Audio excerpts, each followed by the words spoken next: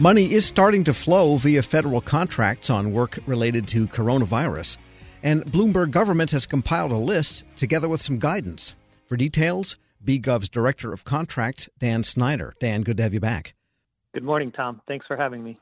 What is the situation now? The money is increasing from Congress, and it looks like the money is starting to actually flow through vehicles and different contracts. Tell us what you're seeing.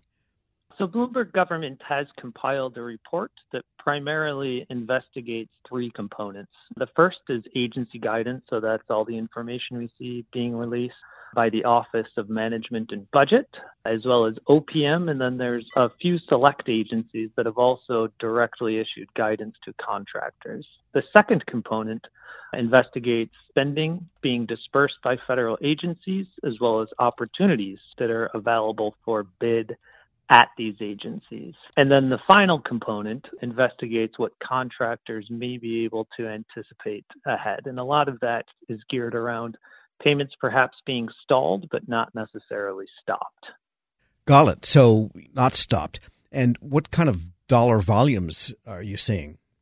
Bloomberg Government has put together a definition specifically around coronavirus spending, and we're a little conservative in our analysis, but since the time we created the definition last week on about Wednesday, we saw $35 million that was being dispersed by federal agencies. Now fast forward to today, and a lot of that has seen a tremendous uptick. So as of today, that spending around coronavirus has increased to $225 million that is being dispersed by federal agencies, the vast majority of which is being released by HHS. That agency alone constitutes $195 million of the $225 that we see so far.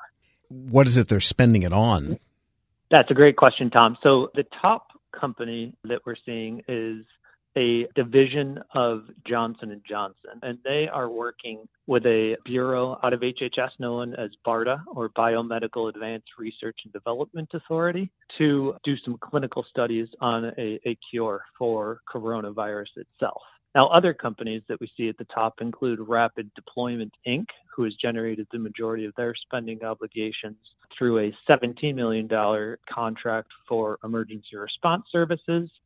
And then there's others such as 3M and Alcazar who are also in the mix. And 3M has generated the majority of their obligations, delivering respirators. And then Alcazar, through custodial services, are making sure that the hygiene is up to date at offices throughout SSA. Now, late last week, the Office of Management and Budget gave agencies some discretionary authority to maybe convert existing contracts and bend them toward coronavirus. Are we seeing any evidence of that going on yet? So agencies have been doing a tremendous amount to adapt to these changes. We'll give them credit. It's not an easy task to pivot so quickly.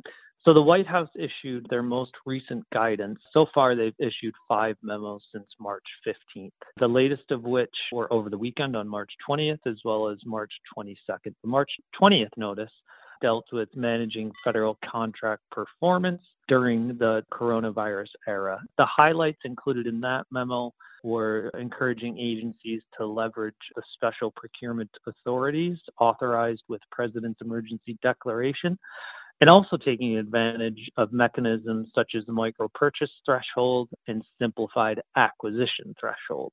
In addition to that, there was a March 22nd memo issued by the White House titled Harnessing Technology to Support Mission Continuity. And a lot of that guidance was focused around cybersecurity authorizations and providing federal employees solutions for accessing certain applications to access the databases that they need to get their job done. The OPM and White House information that we have seen to date is mostly speaking directly to federal agency department heads.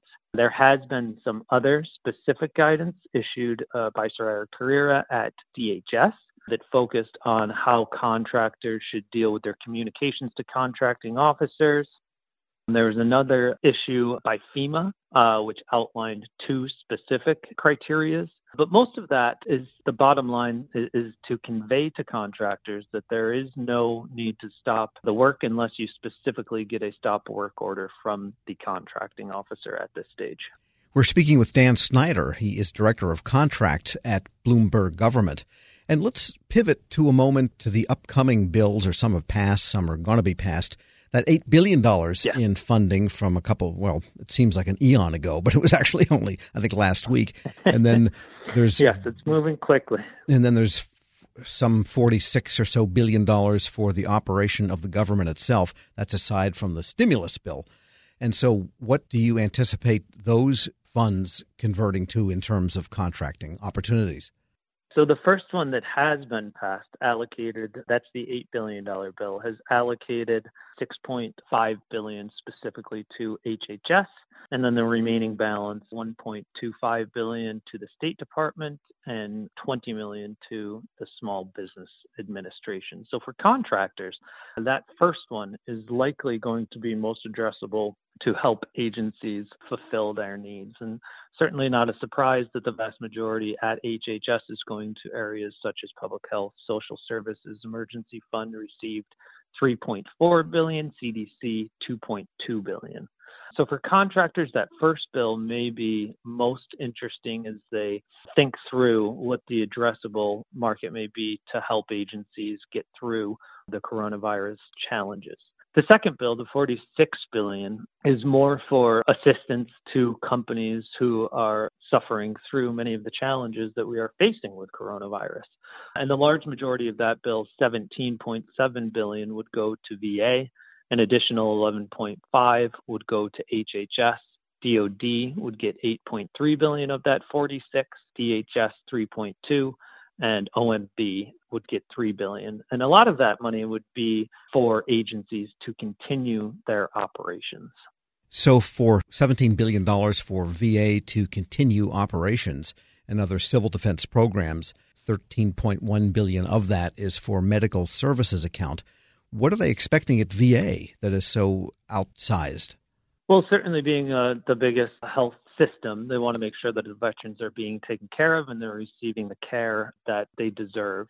One of the issues that OPM specifically outlined in one of their 5 memos was a March 20th that gave VA flexibility to reemploy retired subject matter experts and deploy them to where they are needed the most. So I think that $17.7 billion would help them augment many of the surplus medical care that is needed at these facilities to ensure that veterans are receiving the care that they need. And do we know anything about the $3 billion for new unanticipated needs account at the Office of Management and Budget? So OMB is going to be responsible for dispersing all of the guidance to federal agencies. So they will be the focal point as agencies pivot towards new needs. So a lot of that unanticipated needs will allow them the flexibility to perform these activities that they may not be able to foresee in the future. And what's the best way for contractors to get all of this so that they know what's going on and can try to bid for some of this work? So we've seen a few small opportunities being released by federal agencies. We've seen the CDC issue a blanket agreement, or a BAA, and that was specifically around research for COVID-19. And then we've also seen the Medical Technology Enterprise Consortium issue a white paper, and they were encouraging contractors to respond in 48 hours despite the opening date remaining until the end of March. So we're seeing a lot of these new mechanisms that contractors have been familiar with in the marketplace reinvigorated in new ways. That Johnson & Johnson award that constitutes $150 million of the $225 million was also through an OTA. So we're seeing this expedited purchasing mechanism being taken advantage by these agencies as they seek to find respirators and new technology solutions that may not currently be available in the marketplace. So then basically people should pivot from the telework part of telework to the work part of telework. Yeah, so when we discuss telework, the primary point to pay attention to there is that will be the increased mechanism by which you will be able to discuss matters with your contracting officer. So you can expect to continue to communicate with your contracting officers through telework. Telehealth is certainly a market in which we anticipate increased growth. but I'm not sure that will be in the form of new contracts. A lot of those are currently stood up. We'll just see an increase in the output of those services being delivered. Dan Snyder is Director of Contracts at Bloomberg Government. As always, thanks so much. Thank you, Tom. We'll post this interview at federalnewsnetwork.com/Federal Drive. Subscribe to the Federal Drive at Apple Podcasts or Podcast One. Stay up to date on your agency's latest responses to coronavirus. Visit our special resource page at federalnewsnetwork.com. Cough and cold season is here. Introducing Ricola Max Throat Care, Ricola's most powerful drop yet. It's the best of Swiss nature wrapped around a powerful liquid menthol center for maximum relief from your worst cough and sore throat. Maximum nature for maximum relief. Try the new Ricola Max now, available in the cold and cough aisle. Ricola. It's in our nature.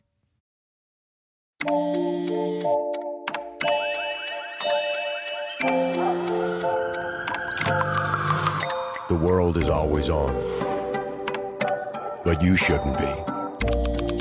Put junk sleep to bed. During Mattress Firm's Dreamcember sale, get a king for the price of a queen or a queen for a twin and save up to $700 on Sealy. Only at Mattress Firm.